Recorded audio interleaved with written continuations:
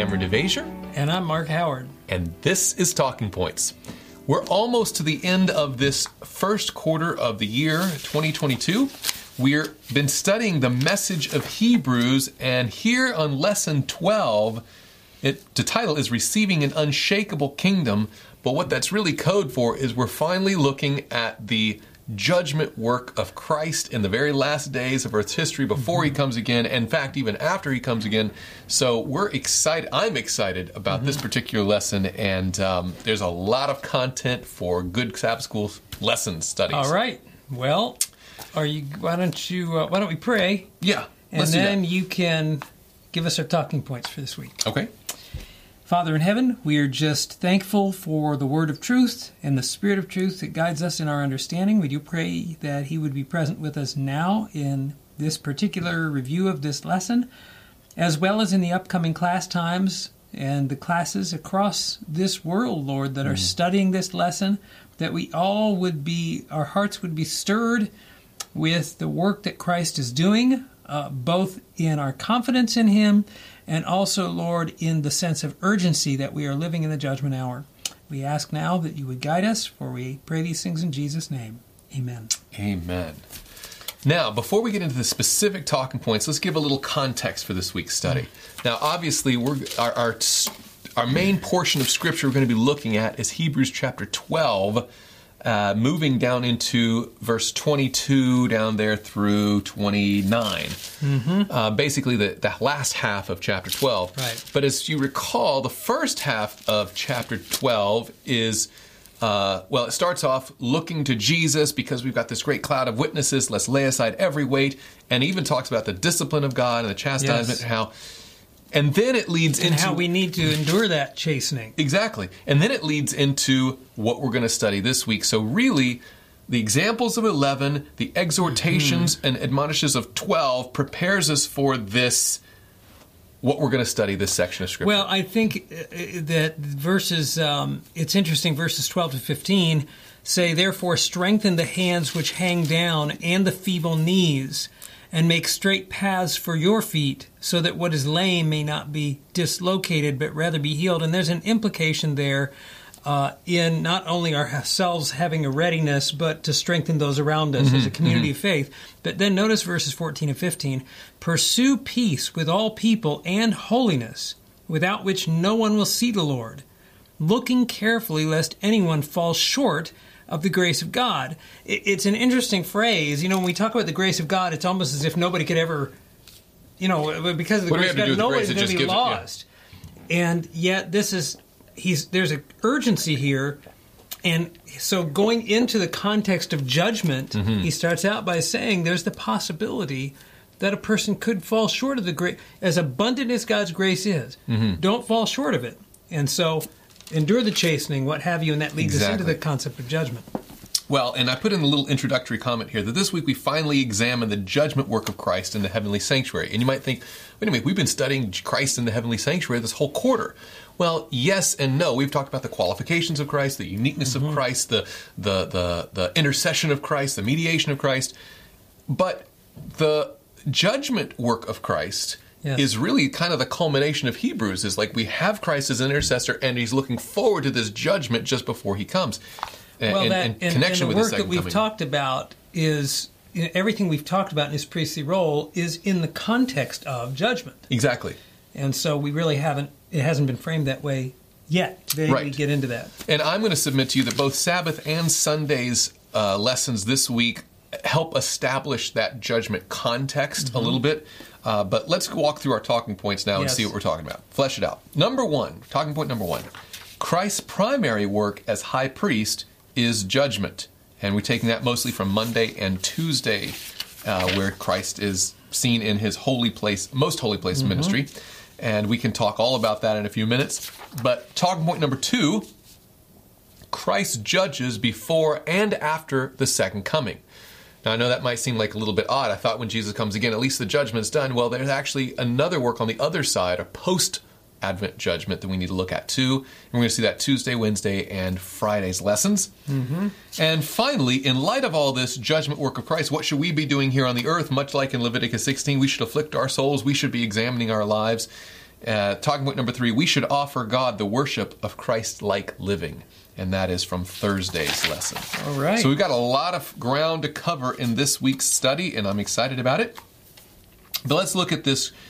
Christ's primary work as high priest is judgment. Now, even that term, now we talked about it in our little planning meeting before, that even the term judgment is almost an untouchable kind of word. We almost don't want to go there. There's a reason we're all the way down 12 weeks into the Hebrews, and we haven't really talked a lot about judgment. Right. But in the Old Testament sanctuary process, the high priest would go into the most holy place on the Day of Atonement. It was a day of solemnity. You had to afflict your souls. It was very judgment. But we've been talking about high priest work of Christ, and we've never really touched judgment, really. Yes. I wonder why, and maybe this isn't the place to kind of decipher why that might be, but it certainly seems to be, maybe from my view of it, a thing we tread away from in our contemporary churches. Well, I think one thing that has been a resounding, the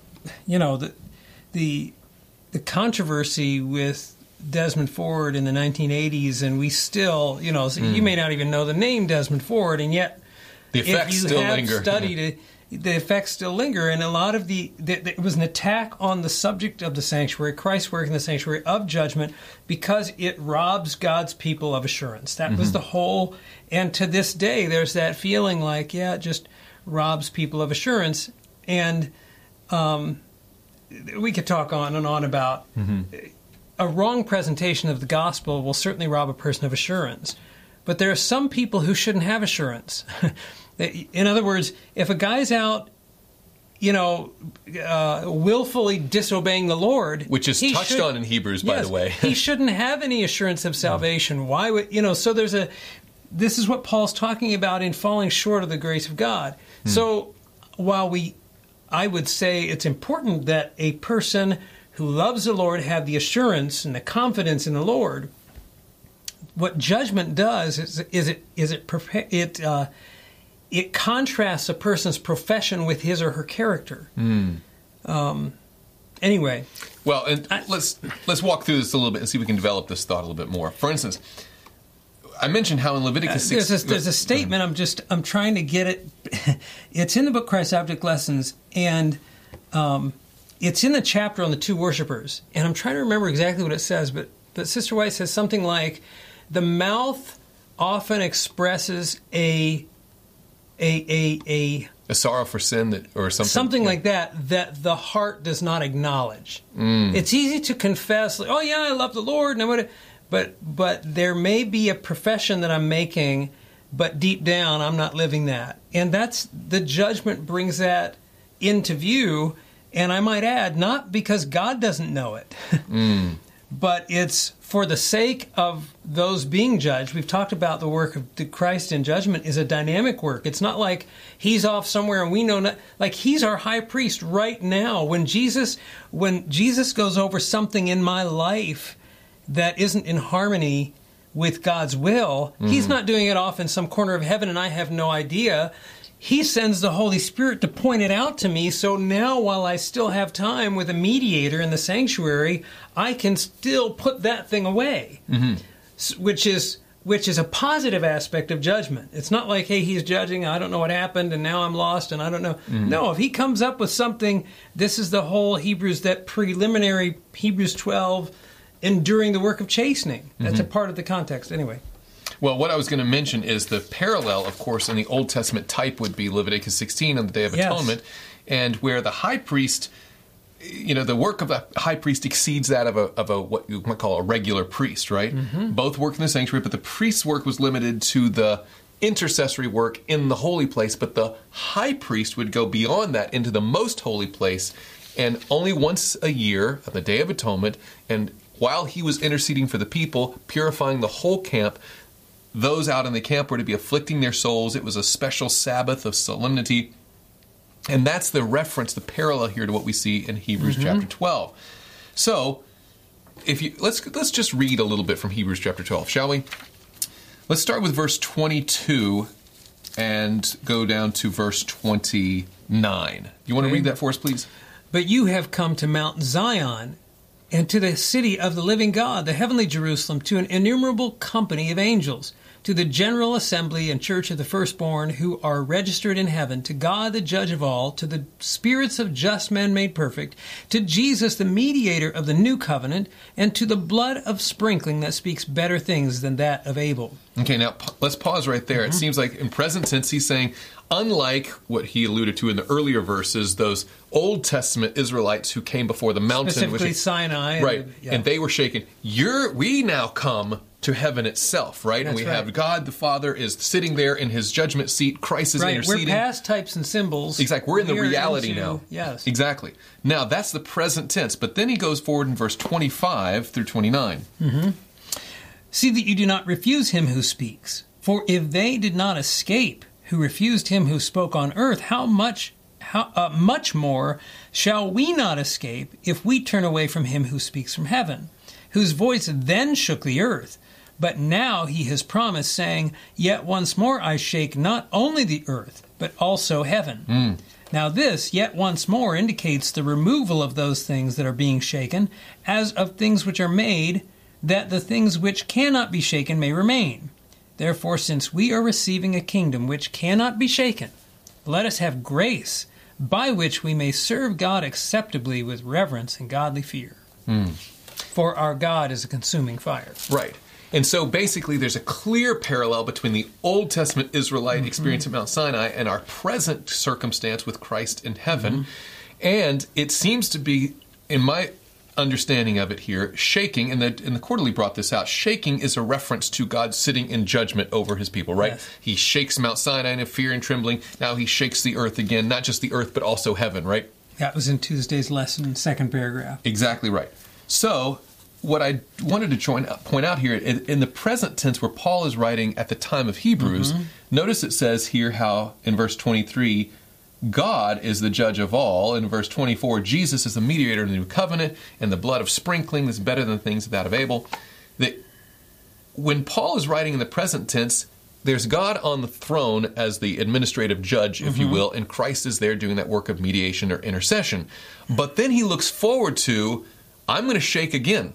I'm going to sit in judgment again, and he's looking forward to, and there seems to be in this trusting that Paul wrote Hebrews, a consistent theme of Christ is currently our intercessor, but he's going to be our judge going forward. Let me give a few examples of that. For example, why don't you look up Romans 2, 12 to 16, and I'll look up Acts 17. And we'll see the thinking of the Apostle Paul when it comes to this idea of Christ in his work of judgment. I'll read 17, 30, and 31. Okay. It says here, Truly, their times of ignorance God overlooked, but now commands all men everywhere to repent, because he has appointed a day in which he will judge the world in righteousness, now that's God, by the man whom he has ordained, which of course is Jesus Christ. He has given assurance of this to all by raising him from the dead. So he's talking there in the context where God's the judge, but he's going to trust Jesus to do this work of judgment on a particular day in the future. Yes. You see the same thing toward the end of that passage in Romans. Romans 2, verse 12 says, For as many as have sinned without law will also perish without law. And as many have sinned in the law will be judged by the law, for not the hearers of the law are just in the sight of God, but the doers of the law will be justified. For when Gentiles who do not have the law by nature do the things in the law, these, although not having the law, are a law to themselves, who show the work of the law written in their hearts, their conscience also bearing witness, and between themselves their thoughts, accusing or else excusing them in the day when God will judge the secrets of men by Jesus Christ, according to my gospel. Right, so according to his gospel presentation, yes, there's repentance veiled, but there is also a day when God will judge through Jesus Christ on this appointed time. Over and over again, think of 2 Corinthians chapter 5, For we must all appear before the judgment seat of Christ, that each one may receive the things that are done in the body. Paul's presentation of Jesus was not just the Lamb or even the sacrifice on the cross. It was looking forward to his work of judgment. John chapter 5, Jesus says that the Father has committed the judgment into my hands to the Son, because I'm the Son of Man. Exactly so, right. Repeatedly this over theme, and over this theme comes up. And so when we come back to Hebrews chapter 12, yes, Jesus is our mediator and intercessor, but Paul here is writing with the anticipation that he's going to, quote, shake again, that he's going to sit in judgment, and thus it makes sense, all that preparatory introduction in chapter 12 about endure the chastening of God is going to develop character so you can stand when Jesus shakes the earth again. And one of the things that I thought was very interesting and I thought very well done in this particular lesson's quarterly is draw a parallel. And if I were teaching in a local Sabbath school class, I would make sure to highlight this, that there is a strong parallel between the imagery Paul employs in Hebrews 12 and the prophecy of Christ's judgment work in Daniel chapter 7. Right? Why don't you read for us those 2 paragraphs from Monday's lesson where it outlines those parallels? This scene evokes the great pre-Advent judgment described in Daniel 7, which portrays a judgment scene in which God, the Ancient of Days, sits on a throne made of fire and is surrounded with 10,000 times 10,000 angels. Books are opened, and the judgment is decided in favor of the saints of the Most High, who then possess the kingdom. Similarly, Hebrews 12:22-29 describes a judgment scene at Mount Zion, the heavenly Jerusalem, where God, the judge of all, is surrounded with thousands upon thousands of angels. The scene also is a fiery one. It includes books because the saints are enrolled in them, which implies a favorable judgment for the saints. Right, so basically what you see here is the prophecy of judgment given in Daniel chapter 7 is repeated in Hebrews chapter 12. That this is the work of Christ that's being depicted here in Hebrews was the one foretold in Daniel chapter 7. So this is clearly a tie to the investigative judgment described in Daniel chapter 7, the time of which was outlined in Daniel chapter 8, the work of which was repeatedly emphasized by Paul in his other epistles, and here culminates in the book of Hebrews. Absolutely. So Christ... Yeah, in fact, the whole part we did about the shaking doesn't interest me. Like, this was like, I'm like, when are we getting to Daniel and the parallel? Yeah. So, and in the class, I mean, it's great what the quarterly says, but even just thinking about the imagery, if you go back to Daniel, you have a judgment scene. We know the judgment scene is somewhere in heaven. The Son of Man comes to the Ancient of Days. He doesn't come to the earth. And if you just take the imagery there, you've got God the Father on the throne. Yep. You've got the Son approaching him, and he's surrounded with all of these angels. Now you go back to the earthly sanctuary. You've got the high priest on the Day of Atonement going into the throne. The presence of God is there. Why the figures of the angels in all those curtains? In the curtains, in the cherubim. Representative of heaven reality. That's a picture of that. So that little miniature symbolic picture in the sanctuary is what we see in reality in Daniel 7. And then, of course, Paul's describing the same scene here. And so you connect, all the dots connect. Right, and I think that if I were the Sabbath school teacher, I want to make sure that people leave seeing that there is a direct connection between the picture in Daniel 7 and the appeal here in Hebrews 12, that they're talking about the same thing. And interestingly, what it does too is it makes the judgment, you see the bigger picture of the judgment.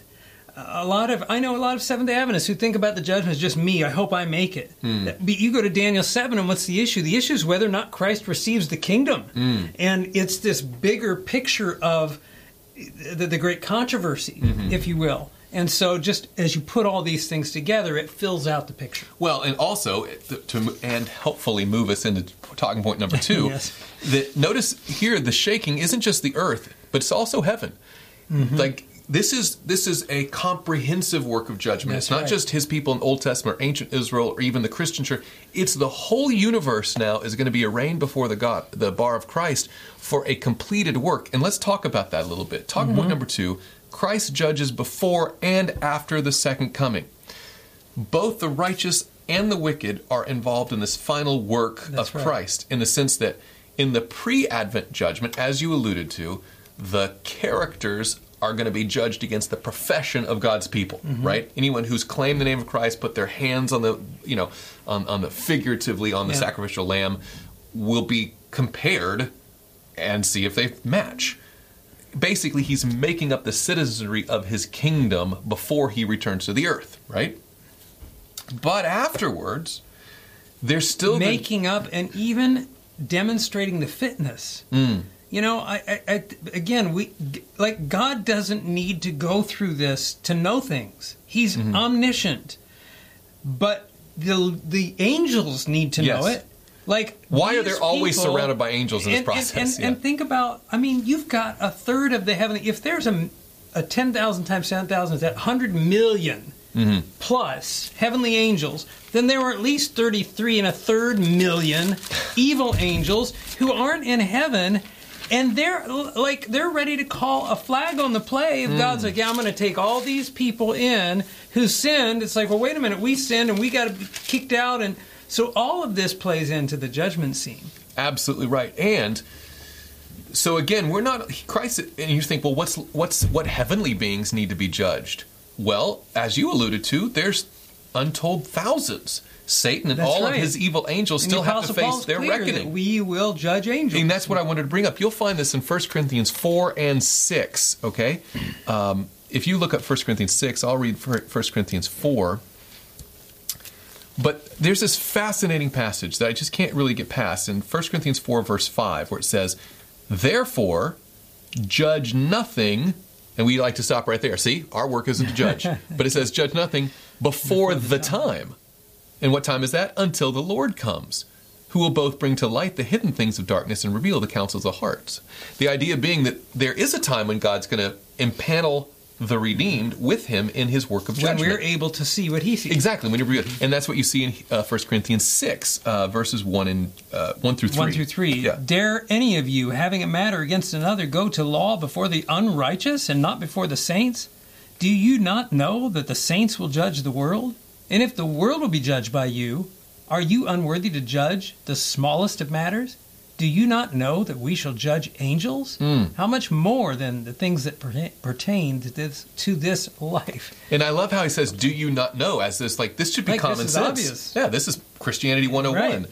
And so the idea is that Christ, in the pre-Advent judgment, renders the verdict of every case of those who claim his name to see if and to demonstrate to the onlooking universe their fitness for heaven and seals them for eternity. Great.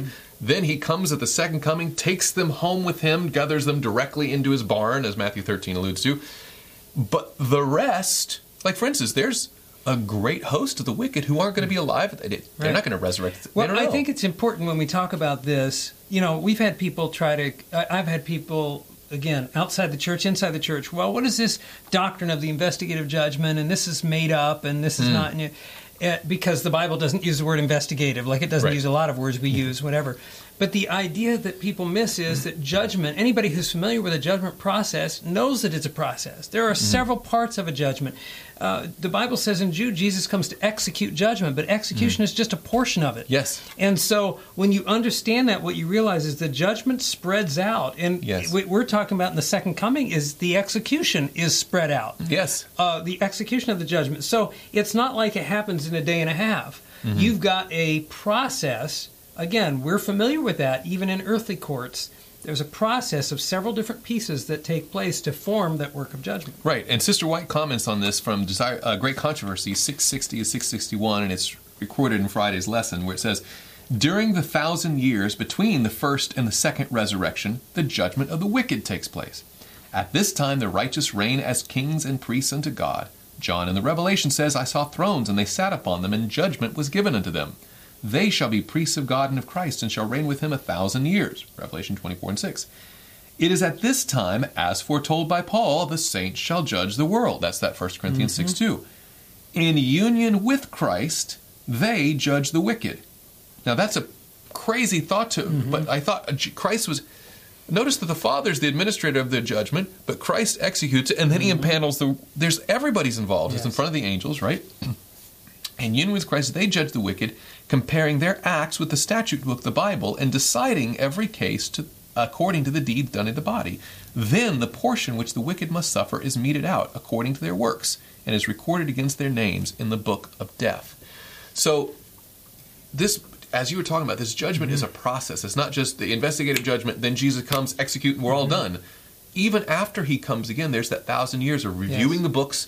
The saints will have the opportunity to see behind the scenes that Paul talked about. We couldn't do it until then. And then we'll be able to see, it is just and fair. Well, thus the involvement of the saints in the process, so that at the end in Revelation 15:4, we read where they say, you're worthy, O Lord, because your judgments have been manifest. They're revealed. We see now why you did what you did. And they call us just and true are thy ways, O King of Saints. So that even the wicked, if you were finished that in the Great Controversy, talks about even the wicked will recognize and affirm their exclusion from God's kingdom because their character wouldn't fit in, and that God's not going to punish them with an eternal life. He's going to give them according to the deeds in the body.